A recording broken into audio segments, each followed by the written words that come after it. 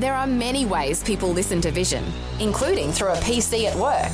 When you fire up your computer at work, go to vision.org.au/listen and click the Vision or V180 Listen Live buttons.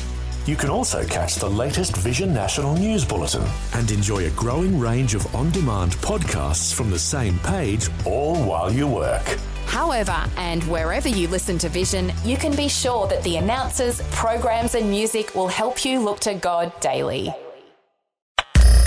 Audio on demand from Vision Christian Media. Jesus said, "If you hold to my teachings, you are really my disciples. Then you will know the truth, and the truth will set you free." Charles Spurgeon was saved in 1850. Within a year, his theological grasp and spiritual discernment were incredible. By the time he was 19, he had been called to one of the largest Baptist congregations in London. He had a great gift of humour and used it often, but he had his critics. His detractors, who were preoccupied with the shallow niceties of Victorian England, criticised him relentlessly, calling him such things as, quote, a pulpit buffoon, and comparing him to a circus performer who entertains the masses mindlessly. Spurgeon had to endure a lifetime of public ridicule and slander, sometimes of the most vicious kind. Some of it was easy to brush off, but most of it wasn't.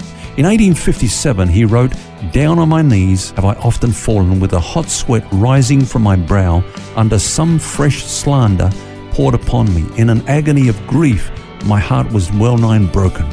But he rose above the criticism, and in 1865 his sermons sold 25,000 copies every week and were translated into over 20 languages. Members of his congregation were occasionally asked not to attend next Sunday's service so that newcomers might get a seat.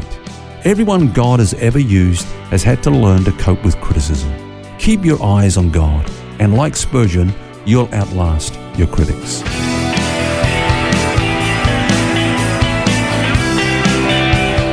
This is Set Free with Ken Legg. Hi and welcome to Set Free. It's Phil here, and with me is author and teacher Ken Legg. And all this week we've been looking at an issue that we all have to deal with at some time or other, coping with criticism.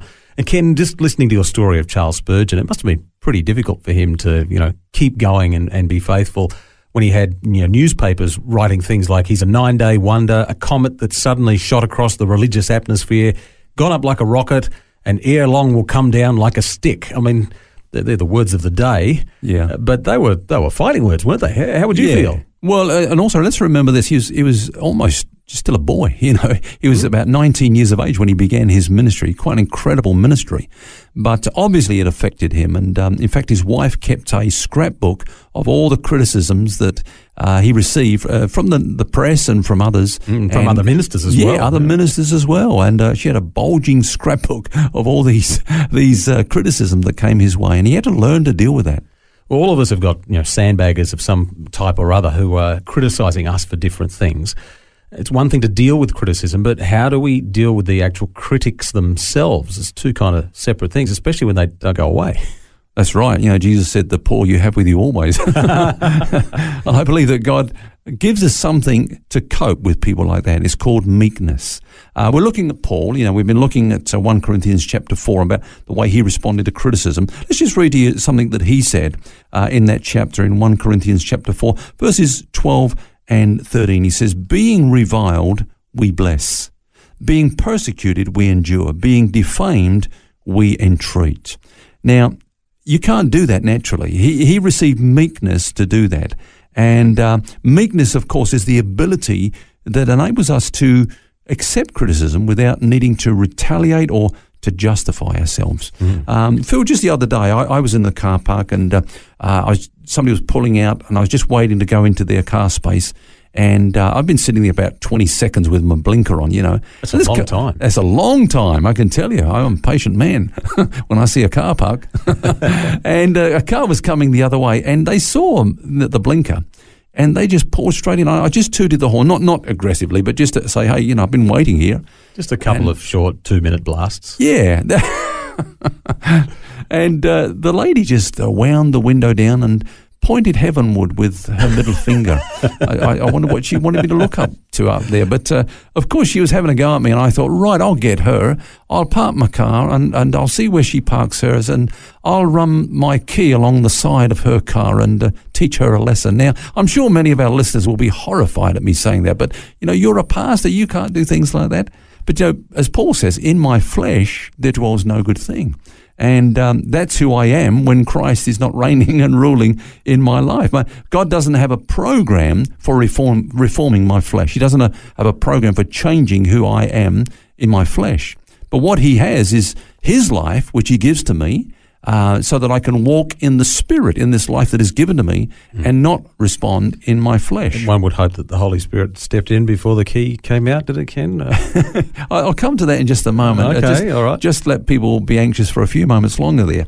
But Jesus said, "Come unto me, all you that labour and are heavy laden, and I will give you rest. Take my yoke upon you and learn from me, for I am meek and lowly in heart, and you will find rest for your soul." See, Jesus said, I'm meek, but you can put this yoke on you and you can also enjoy that meekness. And Phil, no, I didn't run my car keys along the side of that lady's car. I chose to listen to the prompting of the Holy Spirit rather than to respond in the flesh. I thought you were going to say I used somebody else's keys.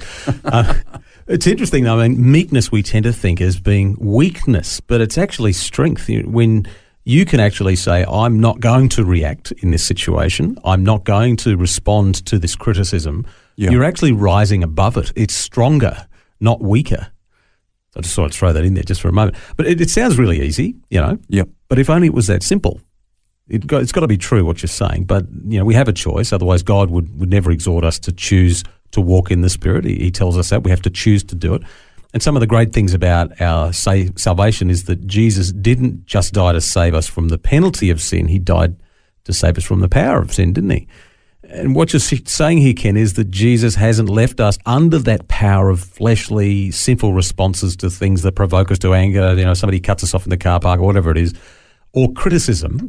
But we have the power of his grace, which is the thing that empowers that meekness, isn't it? Yeah, absolutely. I mean, Paul says that by the death of Jesus, we were delivered, as you say, from the penalty of sin and reconciled to God. But by his life, we're being set free from the power of sin. So we've been given his life. And that's the good news of the gospel of grace and the new covenant. Under the law, we had rules, but no power. Do this, do that, don't do that, do this, but no power. We were just left in the energy of the flesh, and that's why we always failed. But under the new covenant, we're empowered to stand against sin by his life. That's why Paul says sin will not have dominion over you. Why? Because you're not under the law where you're just left to your own fleshly resources, but you're under grace. You've been empowered by the life of Christ. It's the same as a policeman has the power entrusted to them or given to them, but they have to operate in it. They have to choose to say, well, I know I'm a policeman and I have the authority to do certain things.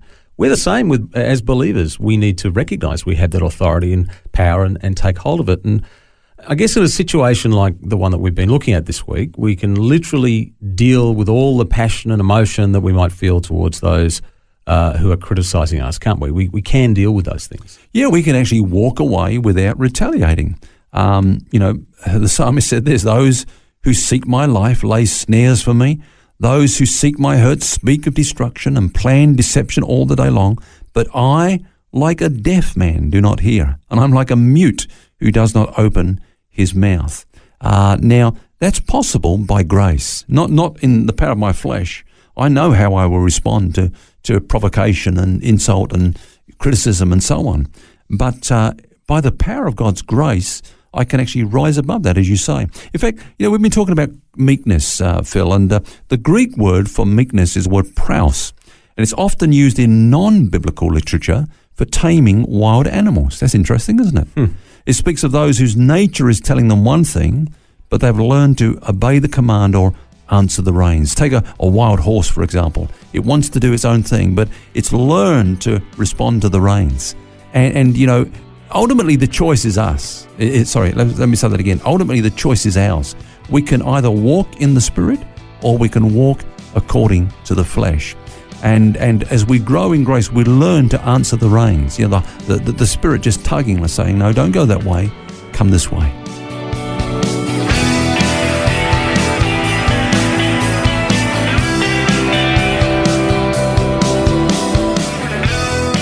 A very practical study this week on coping with criticism.